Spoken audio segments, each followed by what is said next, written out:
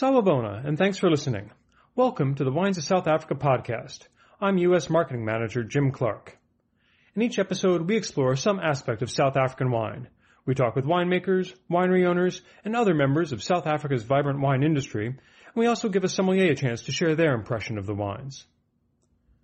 This episode, we're going to take a look at a grape that's so ubiquitous here in the U.S. that sometimes it gets kind of overlooked.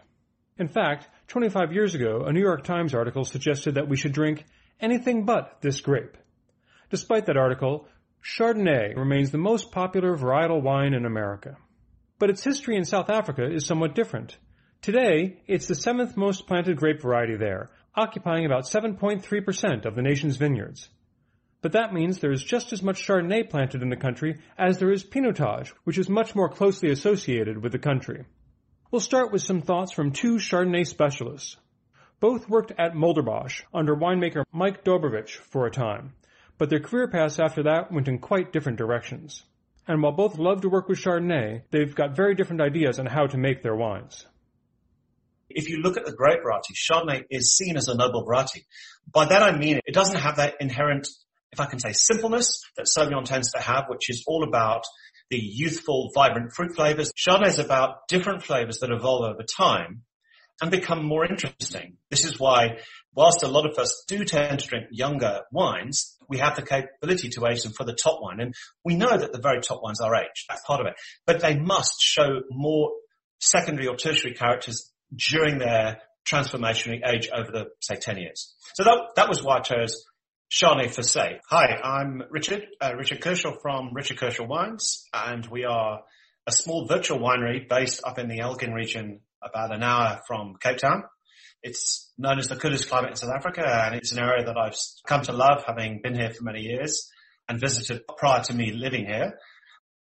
Okay, well, my name is Graham Wiertz. How can you put it? A globe-trotting winemaker right now, and I focus on predominantly California. I'm making a bit of wine in Oregon as well for JFW, but my focus is really California and in South Africa for this Capensis project, which really is a dedicated Chardonnay project coming out of the Western Cape of South Africa.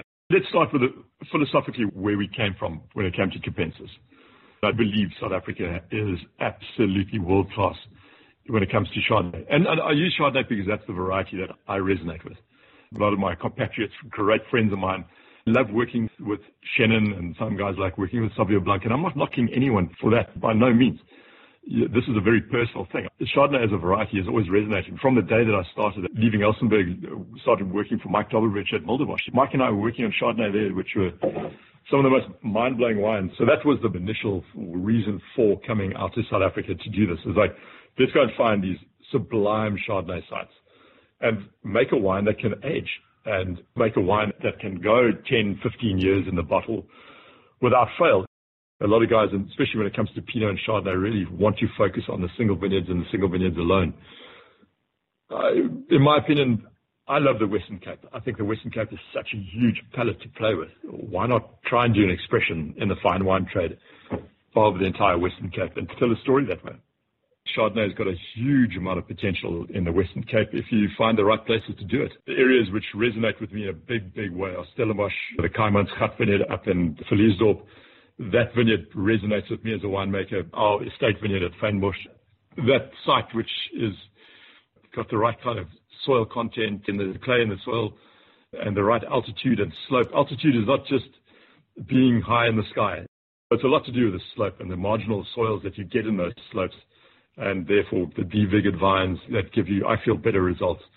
A couple of areas which resonate with me in a big way, which is growing in me in a battle to start with, is Berrydale up in the Klein-Karoo. We battled to figure out what was going on those soils and figure out the winemaking technique that was going to work with that fruit, because it is so very different up there, and the way the grapes ripen is so very different, and those shale soils that are up there just give us a different profile. And we've really had to sharpen the pencil and sharpen the mind of how to ferment that and how to process that to get the best results. But I tell you, once that thing's under your skin, that Berrydale fruit starts to crawl in under there, and it's hard to walk away from. You mentioned Elgin earlier. We actually don't play with any Elgin fruit. We started in 2013 working with a bit of fruit. For some reason, it never worked stylistically about what we were going for. for whatever reason, it just didn't resonate with me as a winemaker in a big way. For me, the climate is important because it determines not just heat and temperature, but humidity, the length of day. That is important. And Elgin was the only region that the old-fashioned Ammerman-Winkler scale would call a region 2, a cool but not cold region, one in which you had perhaps sunny days, but also cooler nights. And also you were ripening a little bit later when your day length was slightly shorter, which enabled the time that it spent in the evening to retain acidity and ripen slower. That was the critical factor. In terms of its degree days, we have 1502. That's on the border of actually region 3, so region 2 and 3. And that prompted me not just to come to Elgin when I was first at Mulderwash, but actually to even purchase a small piece of land, well, a 40-hectare piece of land, so 100 acres, which I did in 2006. But it also prompted me to look at a region where I could show the grape in its best light, because that was my critical feature. Second to that was I also wanted to look at a region which had the opportunity to show its best foot forwards, i.e. a region where the regionality played such an important feature. At the time, if you think back to 2006, 2007, whilst the Swartland was sort of coming on stream, and I don't think they quite started their revolution, but there were clearly wines that were interesting, and they were given a bit of a trend as more producers joined in 07, 08, 09. You could see they were going for a particular style of wine that gave them that regional difference. And that was, to me, something that I felt strongly that Elgin could. It had a chance to be a Chardonnay-only region.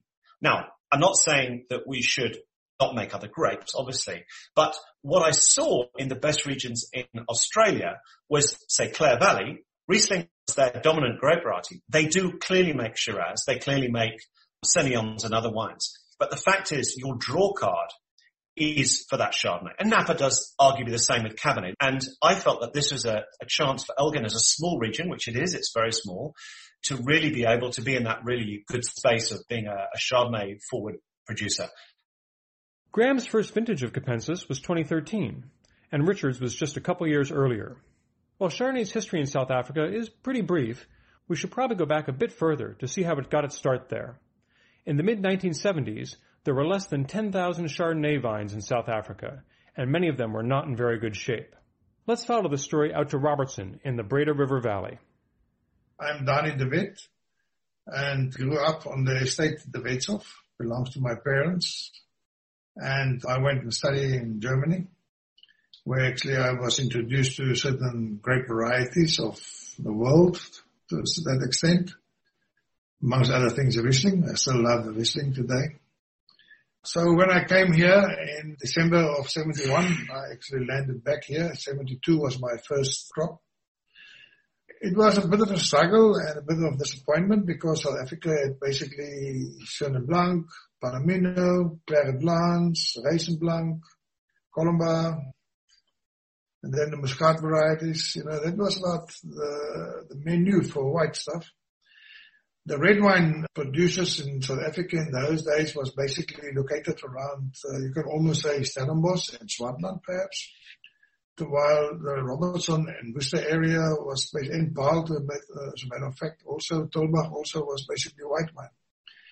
Till 1955, fortified wine was the largest sort of slice of the wine market of South Africa.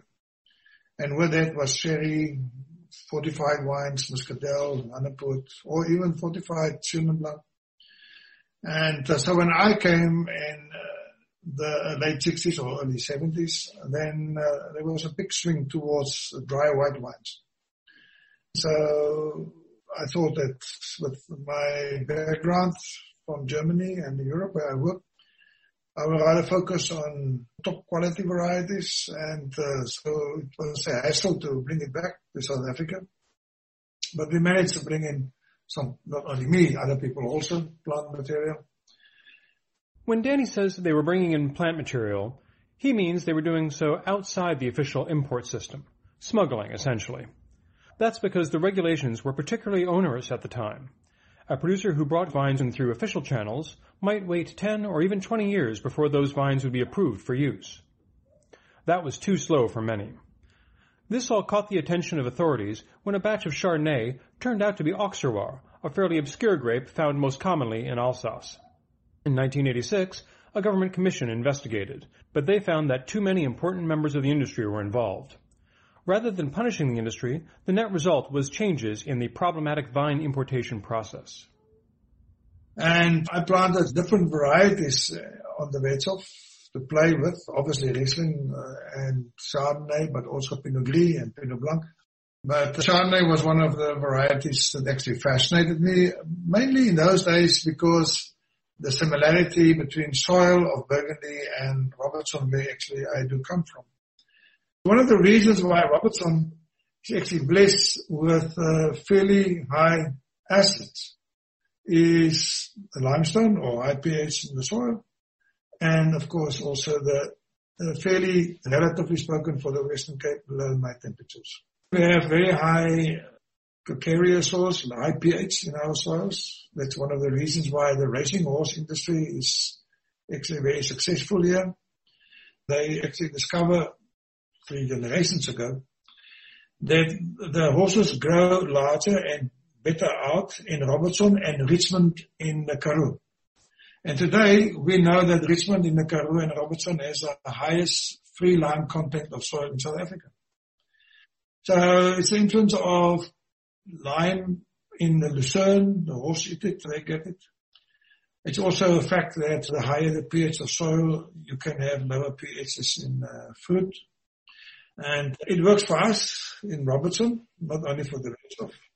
If you also see later MCC categories, South Africa was actually a very nice category, growing, and Greenback, of course, in Robertson, very successful with it.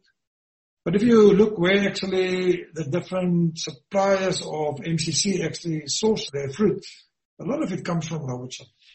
Regardless whether they are in Stellenbosch or in Franschhoek or wherever, they source the Chardonnay fruit from us. Under normal circumstances, we have a good cold winter. As far as the summer is concerned, we have our peaks that goes up to about, say, 12 o'clock till 3 o'clock in the afternoon. That is our warmest peak. But in the Western Cape, we have the lowest night temperatures also in summer. So the temperature in the night cooled down a lot. The reason for that is every afternoon in summer, we do have a southeaster breeze that comes in from the coastline. And that after, you can put your watch on it almost, between 3 and 4 o'clock, I always say 3:30, then that cold breeze come in, temperatures drop immediately. And that is normal circumstances for us. In other words, if the southeaster comes in, then we will never ever exceed 32 degrees. We will never touch 33. We will touch 32. If the weather wind is the other way around, it comes from the west coast. In other words, what we refer to the northwest wind. And the temperatures can go over 40 or whatever. It's possible. So 95% of our summer days, we never will go over 32 degrees Celsius because of the wind. And in the night, the temperatures will go down to 10 degrees or say between 17 and 10, but even I could say either 15 and 10. So we do have warm temperatures going up during the day, but it cools down in the night. And that is a lot also, forget about the limestone, a lot to do with the fact that we have high acids. Because if you take the plant, during the day you have photosynthesis, and in the night you have respiration. And if in the day it was too hot, then the plant stopped with the photosynthesis. The leaves actually close down, the factory, if you want to call it like that. So no respiration anymore. And no carbon dioxide is actually manufactured. And then in the night, when it goes into the system of respiration, it does use the energy of carbon dioxide. And for every 10 degrees Celsius of night temperature going down, you actually will use a half of the carbon dioxide. In other words, if the temperature is low, you're not going to use all the carbon dioxide, or you will not need all what is actually important. If, for instance, we have a very warm night, then the temperatures will go up, and of course you will use all your hydrogens, your carbon dioxide. And the second source of energy for the plant after carbon dioxide is malic acid. So when the plant don't have enough energy, enough petrol in the form of carbon dioxide for respiration, it will grab the malic acids. And that is one of the reasons why in a warm night ripening season or a region, they will not have very high malic acids. Because Chardonnay was never a component in the white blends of the 1960s and 70s, when it came to South Africa, it was largely in the hands of estate producers, often younger companies who were breaking out of the mass market approach of the time and focusing on premium wines. Aside from de Wetsoff, that would include producers like Rustenburg and Baxberg, and then in coming decades, Thelema, Delair, and others. There was an explosion of estate producers in the 1990s. Apartheid was ending, allowing exports, and the industry was deregulating, so there was plenty of activity. Chardonnay was the most important white wine grape for many of these new estates. After that, it started to become clear where Chardonnay was doing the best, and where it was taking on a distinctive character. We've already heard about Robertson, where limestone soils and diurnal variation have helped the grape thrive. Let's hear Richard's argument for Elgin in more detail. There's a number of features which I won't get too involved in, but the first is that it's at a slightly higher altitude. So most of our vineyards are about 300 meters to about 550 meters. That immediately has an effect of cooling, so that has one impact. I always remember when I travel over from Stellenbosch over the pass, there was a difference of at least 5 or 6 degrees as you started to climb the mountain. The second reason is it does have a proximity to the sea. Interestingly, it's a region surrounded by mountains. So those mountains form what I would call a elevated saucer shape. At the back of the mountain, you've got 1,000 up to, I think, 1,500 meters of mountain. And as you go towards the front, where it goes to the sea, the mountains are lower at about 500-600 meters above sea level. But importantly, even though you can't see the sea necessarily, it has an impact on the weather pattern. So in the summer, when it gets warmer, as the hot air rises, you get this massive influx of cool temperature coming in from the sea every single day at about 2 or 3 o'clock. And for anyone who visited the region, it starts getting windy from about that time. Now, it doesn't stop the place getting warm, but actually because of those factors, we generally don't have really, really warm temperatures. Certainly, when I look at the last 10 or 15 years, the temperatures rarely go above 35 degrees. I think they do for 3 to 4 hours, depending on the year. And in many cases, this year, we hardly went above 30 degrees. And again, it was only for 20 or 30 hours. And why that's also a feature is that the third part is the wind. Now, they talk about the Cape Doctor, that sort of strong southeaster wind, but as those winds form, they actually form a parallel situation with our mountains on the western flank. As the southeaster goes alongside those mountains, it stops any form of cloud which is coming over as well from escaping. So very much like Table Mountain, which in the southeaster gets this tablecloth, we get a tablecloth as well. I call it a lid of cloud, and it stays around for the whole time that there's a southeaster blowing, and tends to blow from October, November, and in this day and age with climate change, we tend to get it right up until even the end of January. That cloud cover has a massive effect because it pushes the temperatures down to the point that we could be sitting at 20, 21 degrees very happily during the day. And unless that cloud cover breaks, where it may push up to about 27, it can actually stay like that for several days in many cases.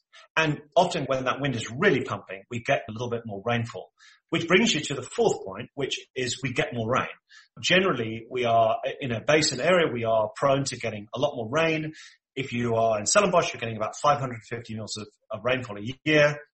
The Swartland guys will tell you they hope to get 300 mils a year.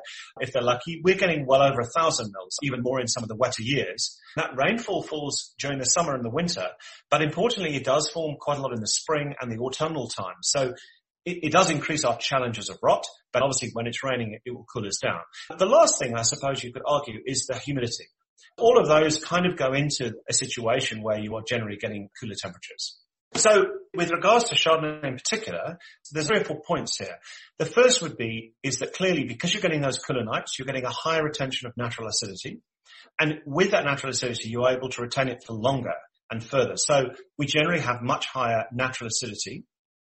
Important in that acidity, we tend to, because of those cooler nights and various other metabolic factors, which I'm going to get too technical, so I won't, we also have a high malic acidity. So even if the total acidity is about 7. There could well be 3 grams or more of malic acidity within that framework.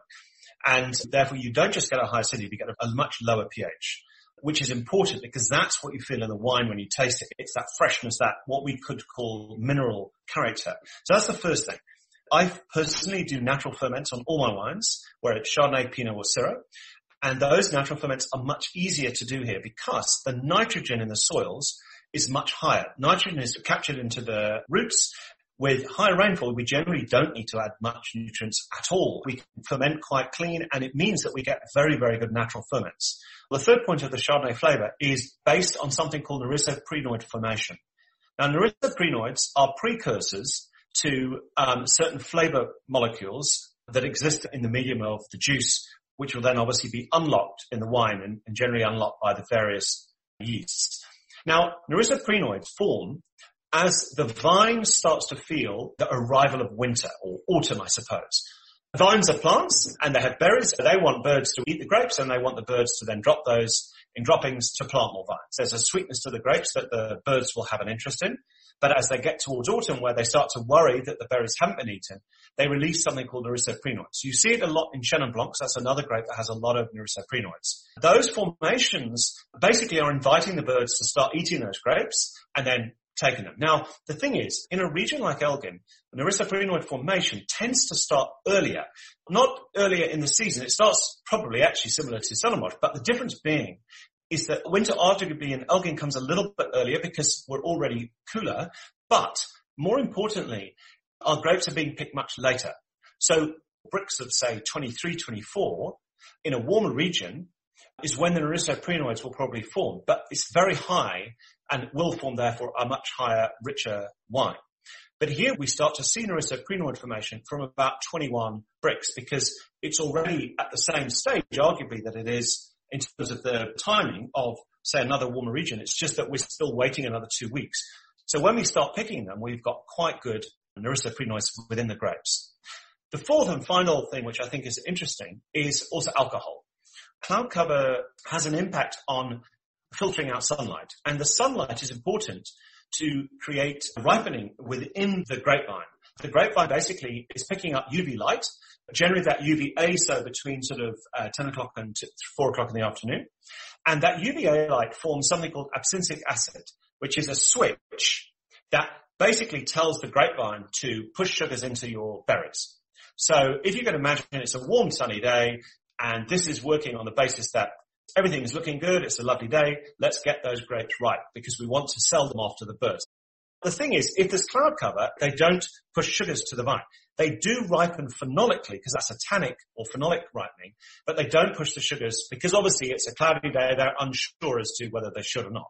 Now, why this is important is that, interestingly, it's a big negative in a cold region, some of these regions in Northern Europe, Canada, and so on and so forth, because you won't get your grapes to ripen. That's the problem. And you'll end up with 8% alcohol. But in a region like South Africa, it's a curse because we end up then with alcohols of 15 and more because it's always bright sunny days. So the advantage in Elgin having those cloud covered days means that we don't then get the potential alcohols that we would get normally in a warmer region or in a region that had less cloud.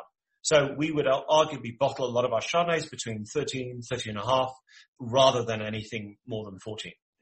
When making Chardonnay, I think the other feature, not just where it comes from, is to try and avoid too much what I would call, management of the wine, try and let it do its own devices. So arguably a further point to my Elgin argument was the ability to have juice that you don't need to acidulate, you don't need to do too much additions, you can do a natural ferment, and by whole bunch pressing it, we don't actually need to do any fining. So all the wines we've made are what the wine fundies would have us call natural wines, even though we say add sulfites, because again, we want the wines to keep going. It is an important feature because you can get away with not doing an awful lot. Neither Richard or Graham are estate producers. While the Kershaw wines come almost exclusively from Elgin vineyards, Graham sources grapes for Capensis from all over the Cape, as we've heard. But both believe strongly in the importance of finding and understanding individual vineyard sites and what they can bring to the final wine. That's the key, trying to find vineyard sites that provide me with the building blocks to build wines which age and are easy to age. They've got to gain complexity and nuance as it goes through its period of time because way too many white wines, especially, are drunk way too early. And the real experience is lost. For the matter of fact, too many red wines are also drunk way too early. And a lot of the nuance and the satisfaction of time is lost. With that philosophy in mind, we came out here and we said, okay, let's go and find these places that really do great work for us. And we buy a lot more fruit than we bottle. So we buy from a lot of vineyards and we keep on experimenting to see which works. But when it comes to we've been pretty consistent over the last couple of years about what goes into the Capensis wine, the final bottling. And the true spirit and the spine of that wine is based out of Stellenbosch. There's no question in my mind that the Helderberg going around towards Bannock, where we situated with our estate vineyard, and we also pull from this incredible little vineyard called Noordgedacht, which is closer to Somerset West and False Bay.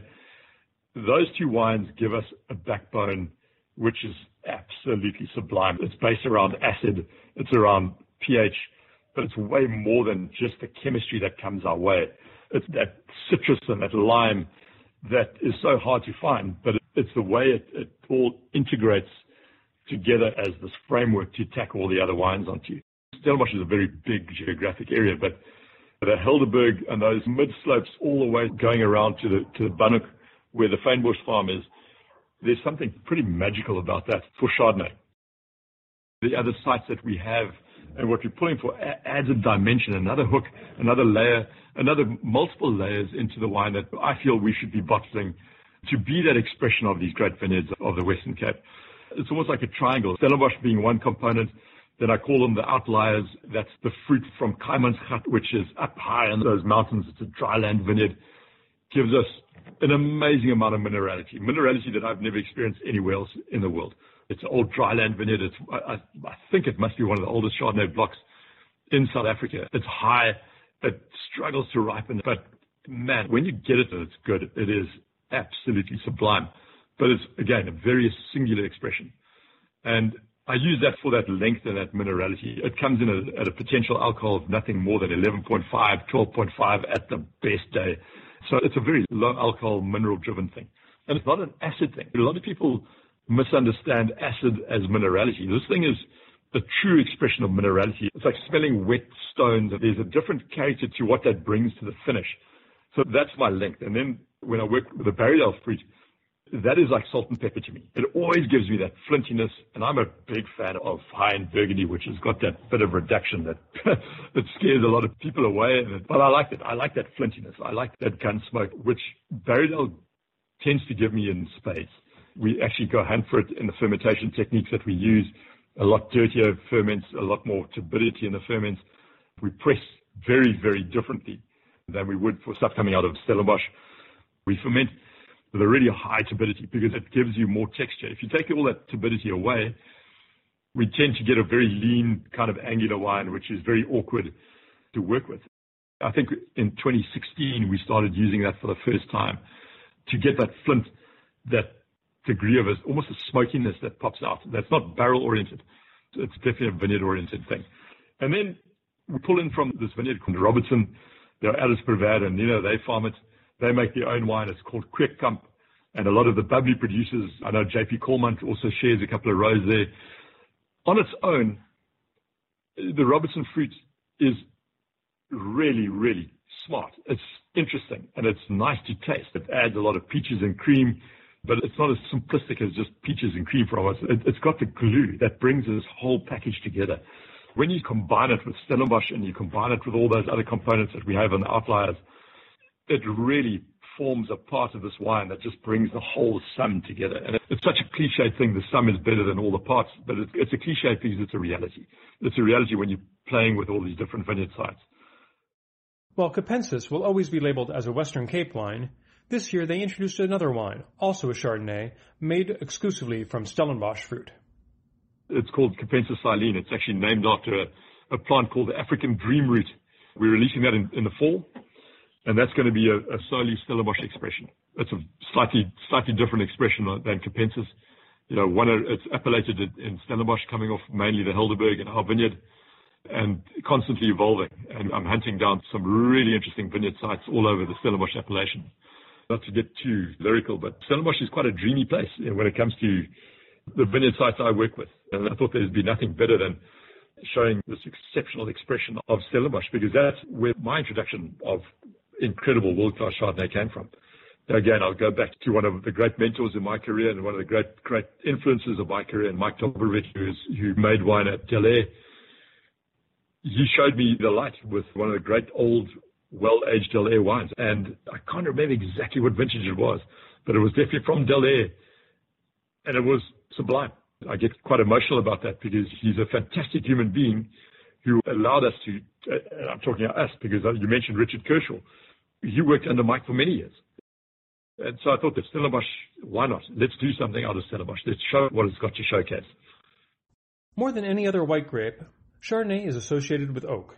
Aging in oak barrels is the norm, whereas other grapes like Riesling almost never see oak barrels, especially the new, smaller French oak barrels that can impart their own flavors to the wine. I'll be straight and honest. Almost 17 years ago, I left South Africa to go work in California. People were saying to me, the Chardonnays I initially made in sort of 2004 and 2005, they were saying, no, these wines don't have enough Californian presence.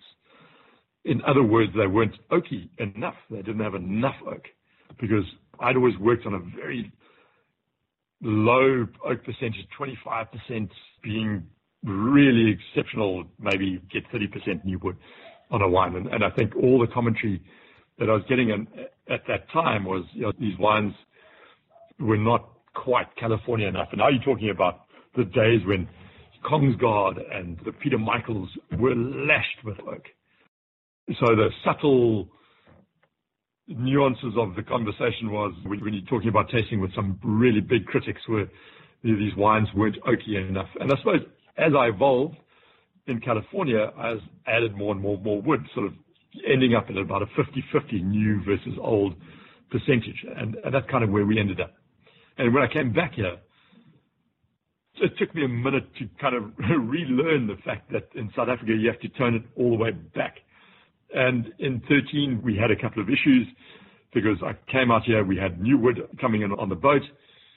I thought I could buy some second fill wood here from a bunch of different people. I realized very quickly that is, you just don't buy second fill wood in South Africa anymore. People are using their second fill and their old wood in a really big way. So we had a lot of new wood to play with and we didn't have any second fill. So I did quite a few tank ferments and I'm not a big fan of stainless steel ferments. I've never liked them. So from an oak percentage point of view and an oak toasting point of view, we've really pulled back in a big way over the last couple of years. I've relearned that South Africa, where you've got to be between, I think the sweet spot with the intensity of fruit that I'm working with right now, we're kind of working on between 35 to 38% new wood in the final blends. And some years it's even less, like 16, we pulled it right back to about 33% because of the vintage not having as much power as, say, 15 and 17 and 18 and 19. So we pulled back quite a bit. Globally, between here, Oregon, and California, we've settled on 3 Coopers. And I don't think I'm moving from them very fast. It's one of those things where I don't experiment too much. What I have invested in the last couple of years is some bigger Foederer from Stockinger Foederer, because I think those things are fantastic. And I've also invested in some ceramic pots from Claver, which I'm over the moon with. I tell you, those 2 investments have been the best investments around. I think those 2 vessels have changed a lot of what we do, and I'm super excited about what they give us. So from a wood perspective, it's a constant evolving understanding of where things go and what blocks can take more new wood and which blocks we try and shy away from new wood, and then sort of refine it. But we've definitely settled on 3 Coopers, and we're not moving from there. But Chardonnay doesn't have to be oaked, and while unoaked Chardonnay is often a light, simple wine, De Wetshof took a different approach and set a high standard for unoaked Chardonnay in South Africa. When we start with the Chardonnay, I always have said, if it's a wonderful variety, as what Riesling is, it doesn't necessarily need the wooden barrel. It should be able to be a top grade variety standing on its own legs. And therefore, I also, in the beginning, we work everything through the barrels. And in the first years, a lot of people criticized wood. And thinking back, what was actually the reasons? The main reason was basically we didn't, in those days, fully understand what type of wood we actually need for the type of wine we're going to do. So in a lot of cases, the wine could have been a very nice citrusy-like Chardonnay. And then the barrels were, say, for instance, heavy toasted. And those two things just don't work. Or if you have nice heavy soil and you can have a bit of more nuttiness, yeast characters, old-fashioned Chardonnay, then you can get away with more toasty characters in the barrel. That type of thing. The other thing is also price was always, still today is a factor. And so in the beginning, a lot of people were buying most probably cheaper barrels every year from somebody else. I, right in the beginning, decided I'm going to work with basically two people in France. I'm making my job to sort of know them and work very close with them. And I also told them that I can only work with them on a long term if they also see me as long term. And we must decide what works for what type of wood, what type of forest wood, and also what type of toasting is going to be the best for us. And that worked for the Wetshof. Unwooded wine must also have the same quality criteria than wooded wine. It's not another quality criteria because it's not going to the wooden barrels. Not at all. If Chardonnay is a wonderful variety, it must also be successful with the unwooded wines, which doesn't go to the barrels. Then, of course, what must you do with that type of wine, Chardonnay, still to sort of protect the varietal characters, but also make sure if it's a good wine that it does carry site specificness from the site or the soil or the vineyard. We have certain vineyards that we know are the success of around my cellar, for instance, that type of soil, heavy clay, and the limestone hill comes from there. Whereas the Beaumolon comes from the mountain, very close to where actually the finesse comes from. So more gravelly soil and so on. That was a wonderful exercise to start to fully understand the Chardonnay. So already in 93, we started with the first unwooded Chardonnay. The first wooded Chardonnay I made in 88. And the first one on the South African market was in 81. 81 wasn't a very nice wine. Unfortunately, 81 was the year that we refer to as the Laingsburg floods. And there was enormous amount of rain in January in 81. And we had, for instance, something like 18 millimeters of rain over about 10 days, but a lot of it was not rain, it was sort of drizzling. And then heavy rain again, floods.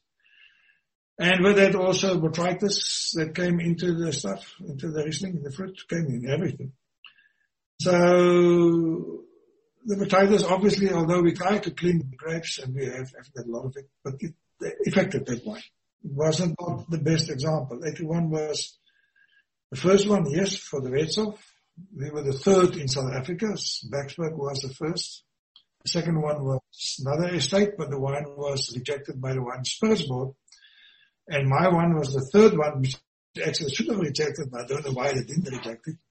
But after that, we were successful. And 93, in other words, a bit more than 10 years later, the first unwooded Chardonnay, the Beaumolon.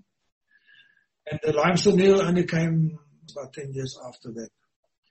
For more than 27 years now, I have a team of the best viticulturists, the best in South Africa, Francois Viljoen, and from America, Dr. Phil Fries, the husband of Zelma Long. And Phil is working on the Wetshof already for 27 years with me. Over these years, we have always said the focus to make a wooded Chardonnay and to make an unwooded Chardonnay must be exactly the same. So it must be ripe fruit flavors, not overripe, not underripe, but on stretching the bottom of being almost overripe. In other words, you want ripe fruit flavors, but it must be fresh. The acid must still be there, or the chemical structure must still be there. The fruit must still be fresh. And then as far as the unwooded Chardonnay is concerned, we obviously will go with it into stainless steel tanks. And we work with different yeasts, but basically it's all cultural yeast. I don't work with natural yeast or whatever they want to call it. I work with cultured. We know what we are working with and so on. That's another story.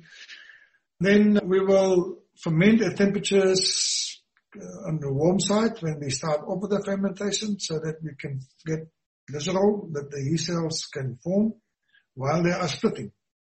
It's important that they have nice temperatures, say 18 degrees Celsius. It's nice for them. And 18 to 20, but so the temperature is correct for the yeast cells to sort of multiply. So we have a very good counting of cells that actually develop for doing the job. And also we know that a lot of glycerol, which is important for mouth feeling at the end, is actually formed. And then we will slowly bring that temperature down to 16, it could be down to 15, but not under 15.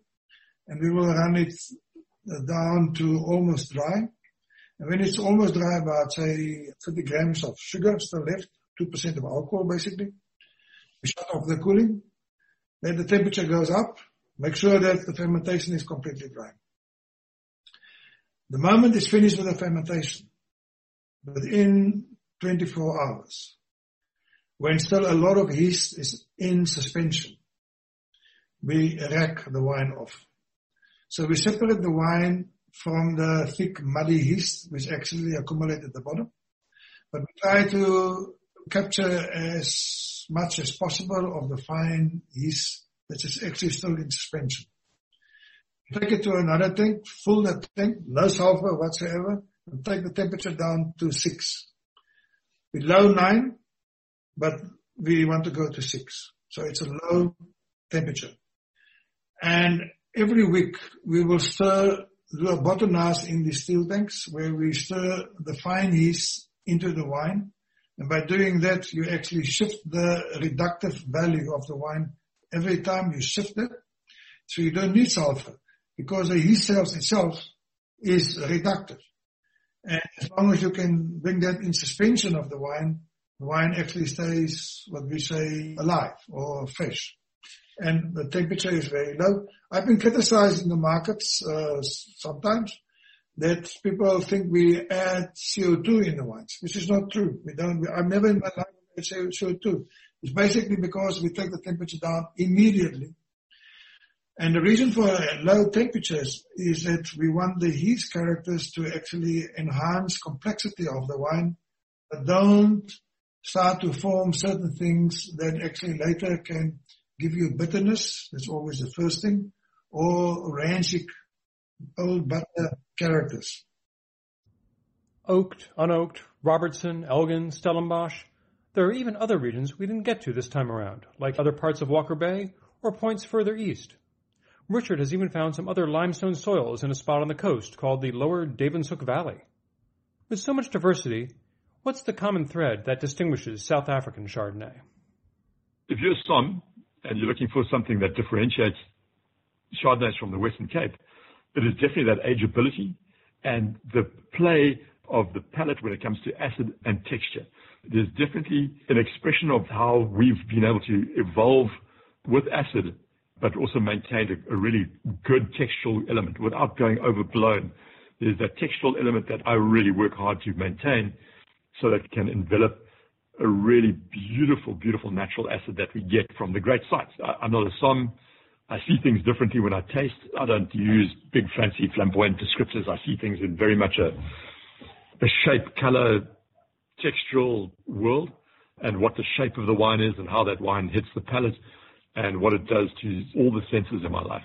But the shape of South African Chardonnay is special. It's unique. When it's well made, there's this textural play on great acid and layers, just magnificent layers. From the guys doing the single vineyard stuff to the guys like myself who are doing a few blends. There are very few of us doing the blending side, but even the single vineyard stuff has got layers and layers of complexity.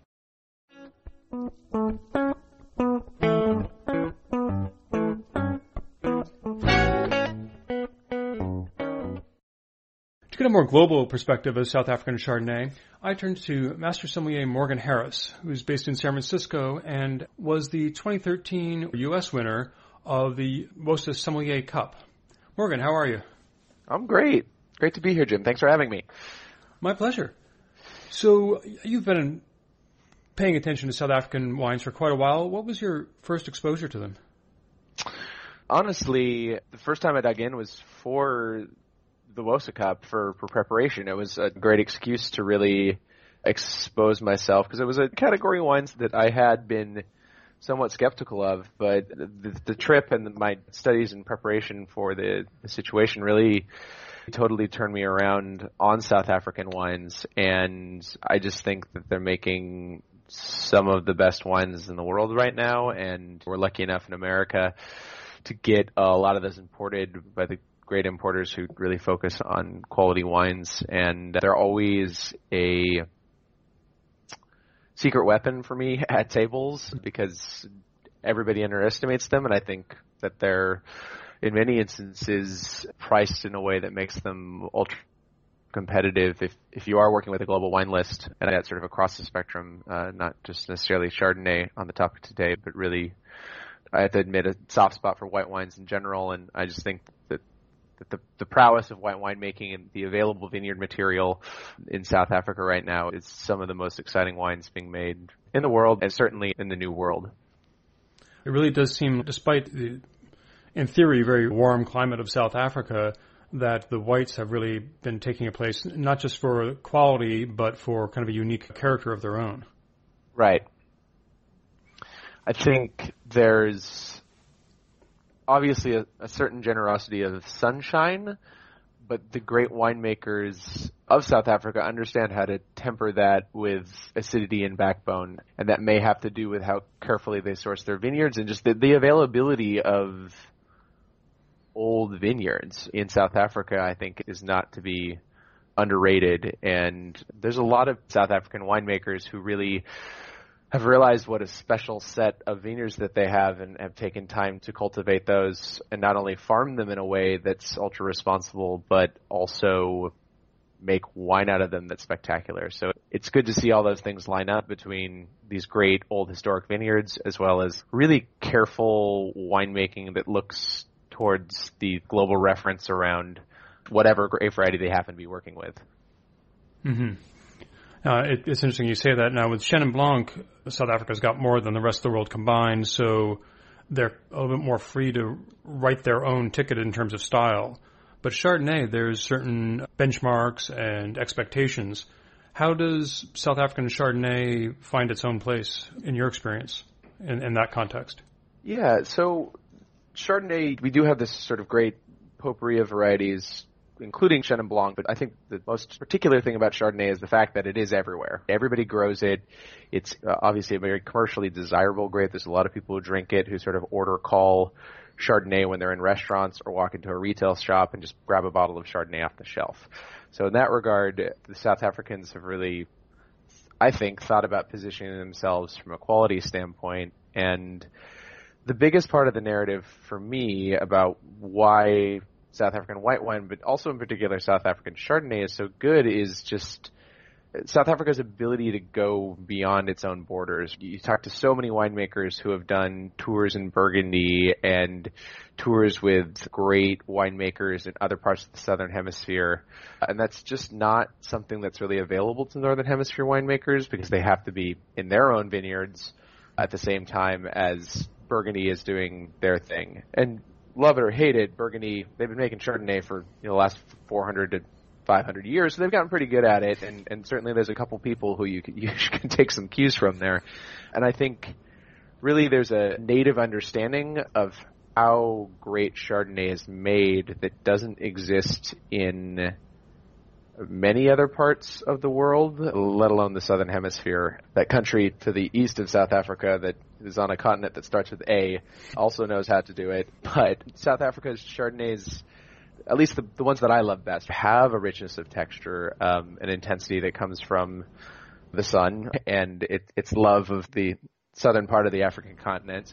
But at the same time, you have crispness, you have freshness, you have a real understanding of the very difficult lees work that's involved in creating the profile of great Chardonnay, the reduction that we love from Burgundy producers like Pierre Colin Maury or Jean-Marc Rouleau, which are deeply beloved wines inside of the sommelier community. And honestly, a lot of the way that those wines taste and smell is a byproduct of process. And I think a lot of South African winemakers understand how to create those aromatics. It's a relatively technical thing to do, and at least to my understanding, it involves the wine's going through some scary phases in the cellar before they wind up being their beautiful finished products. And that's the funny thing about Chardonnay, right? It's tabula rasa. It's a blank slate for whoever makes it, because it itself doesn't have a ton of character, so that makes it a great expressor of terroir, but also technique. And I really would credit South African winemakers with having a deep understanding of how great Chardonnay is made. That really is on display across the board, up and down the price spectrum. It makes it an exciting time to drink South African Chardonnay in general. Obviously, if we want to, we can get into more in-depth discussion of regions. I certainly have my favorites, but I was about to ask whether you saw regional variation actually among South African Chardonnay and how you'd just quickly characterize some different areas. For me, Stellenbosch is certainly, if you do like that more rich and bumptious style of Chardonnay, it's a good place to go, and certainly you're going to see more wines like that in that sort of more Russian River, if we draw a United States parallel style. But there are some quite delicate, fresher styles made out of vineyards in appellations that are a little bit closer to the ocean on the southern side of Stellenbosch. So that's certainly something. But then really, when I start thinking about the wines that I loved most when I was in country as a category, not to say that there weren't individual wines that weren't great from a lot of places, was really Cape South Coast, in particular the Hemel and Arda Valley. You say that a wine tastes like Burgundy. That's supposed to be a compliment, but sometimes, every once in a while, you get lucky and you say, well, this is really a totally world-class, regardless of where it's from, incredible example of Chardonnay. And certainly, there's quite a few wines in the Hemel and Arda that really show that. You get a little bit more acidity, a little bit more tartness, and I like that tang, that freshness. That the great Chardonnay for me is really about that juxtaposition between texture and acidity, so that you get this very rich feeling on the palate, but then you get this bright, refreshing acidity, which certainly isn't equal to Chenin or Riesling, but at the same time is enough to make your mouth water and want you to come back for a second sip. Those are really the two regions that most impacted me when I was in country and tasting a lot of wines. And certainly what we see here in the States is a lot of Stellenbosch and a lot of Hemel and Arda. I think you would be rewarded for exploring South African Chardonnay to court and checking out what there is out there. It's funny, thinking of the Cape South Coast, we intended to send you 3 wines for our little talk here, but the Cape South Coast one, which is actually not from Hemel and Arda, but from Elgin, has gone astray. I hope when you get caught up with that wine, you enjoy it. It will find me eventually. Yeah, I'm sure. And that's the Richard Kershaw, who we actually talked to earlier in the podcast. But we do have 2 Stellenbosch wines that did make it to you. If you were talking about the ocean influence, the Liu Passant is going to be from the Helderberg, but quite close to False Bay on that cooler part of Stellenbosch. So the southeastern corner of Stellenbosch. That's right, yeah. If I'm remembering it correctly. Yeah, Andrea and Chris Milanu, to me, are, not just to me, but to a lot of people, they get very high ratings in platters every year for so many of their wines. And the iconic single soil Syrahs are some of the very best wines of South Africa, and not to mention all the other slightly more humble wines in their portfolio. So it did not shock me that they also make really good Chardonnay. But to me, what's interesting is where they chose to make it, right? These are winemakers who have carte blanche to have access to any vineyard site they might want to work with in South Africa. And the Milanus chose to go to the sort of southeastern corner of Stellenbosch. The vineyard sits on the southern side of this, sort of right up against the ocean. And then you gain quite some elevation, and it's quite cold there. We didn't spend a ton of time in the area, but it's definitely one of the colder parts of Stellenbosch, and I think that very much shows in this wine. You do have texture. I'm actually drinking it right now here at 10:35 in the morning. Years of tasting groups that got me trained for this. But yeah, it's really delicious, which is, again, no surprise there. And I think they should be very well commended for their efforts. It's quite an exciting wine. And is it imported into the States, Jim? Yeah, Michael Skurnik brings this in along with the other Milanu wines. Yeah, that makes sense. The other wine is from a different part of Stellenbosch. So this is Glen Elly, and they are up on the Simonsberg, so about 15 miles inland from False Bay. How's this wine showing? Great.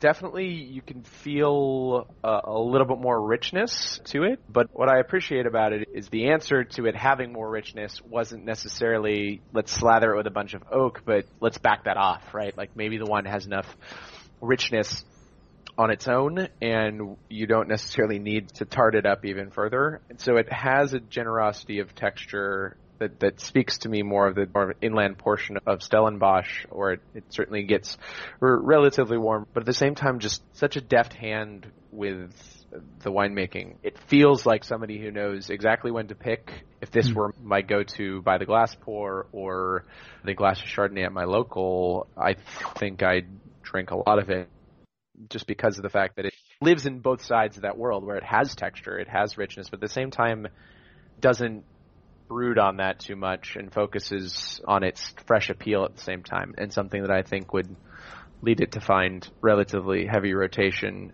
in my drinking word regularly accessible. So right. If that's not an endorsement, I don't know what is. Great. I'm sorry we don't have a third wine to talk about, but I am glad that will reach you eventually. And for people who want to hear more about Elgin Chardonnay or Hemel Arda Chardonnay or Constantia Chardonnay, those latter two have been mentioned in previous podcasts. The most recent episode was actually on Constantia, and Matthew Kaner tasted the Bayton Chardonnay as part of that. And, of course, we looked at the Hamilton Russell Chardonnay back during our episode on Hemel Arda, so you can get some more information there and other parts of our podcast. If you are in America and you're looking for some guidance around what South African Chardonnays you might want to check out, the Platter's Guide is I think an underserved resource. It comes out in a book every year, and the Platter's Guide is a good way to start to introduce yourself to the category and a pretty easy, accessible way to get information on that. It won't necessarily all be imported because they do all South African wines, but certainly the major players in South African importation will bring a lot of them in. Yeah, I'm actually not really in a position to be plugging other people's books right now since my own just hit the shelves, but actually even in my book I say... book. Thanks. But I actually, in my book, recommend the Platter Guide because if you really want that sort of every vintage look at pretty much every winery out there with good, succinct ratings that I think really consistently reflects what's going on in South Africa, the Platter Guide is great and is available here in the States now. For a long time it wasn't. You could only access it online. Now you can get a great hard copy. It's a great resource. Yep, absolutely. Because I think that's maybe a little off topic here, but I think one of the hardest things about South African wine is the discovery of South African wine. And the great thing is that there's a lot of very good American importers, but engaging with the fine people at WOSA as well as using the resources that we have in a modern 21st century digital society allows the wines to be more accessible than they ever have been. And once we get back to having restaurants and retail shops back to normal, certainly you should be trying to reach out to your reps who do sell these wines and tasting them because I think they deserve everybody's eyeballs and palates to try.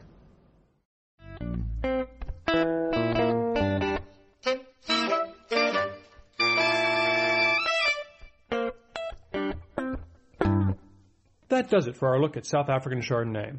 You can find more resources and links to the various producers we talked to at our website, wosa.us. Also on the website, check out the Wines of South Africa Somm session. If you want to learn more about South African wine, here's your chance. Get together a group of friends on Zoom or whatever video conference platform you prefer. Have each one pick up a bottle of South African wine, and we'll arrange for a sommelier to kick off your online party with an hour-long rundown of the wines. You'll find more details on our website. Finally, if you enjoyed this episode, please tell your friends, or better yet, go to the platform where you found it and leave a review. That will help more people discover it and discover South African wines. Our next two episodes will look at what is thankfully a rising trend in South Africa, the growth of black-owned brands. This has been a major struggle for the industry, but momentum is growing and there are some exciting stories to share. We'll look at two different models, one where an individual, as brand owner and sometimes even as winemaker, sets out as an entrepreneur and creates their own wines. And then in our second episode, we'll look at companies where groups of workers have been able to become full or partial owners of a wine farm and then created their own set of wines that way. Both models put back into the community and are important signposts on the road to equity and fairness. I hope you'll join us. Thanks.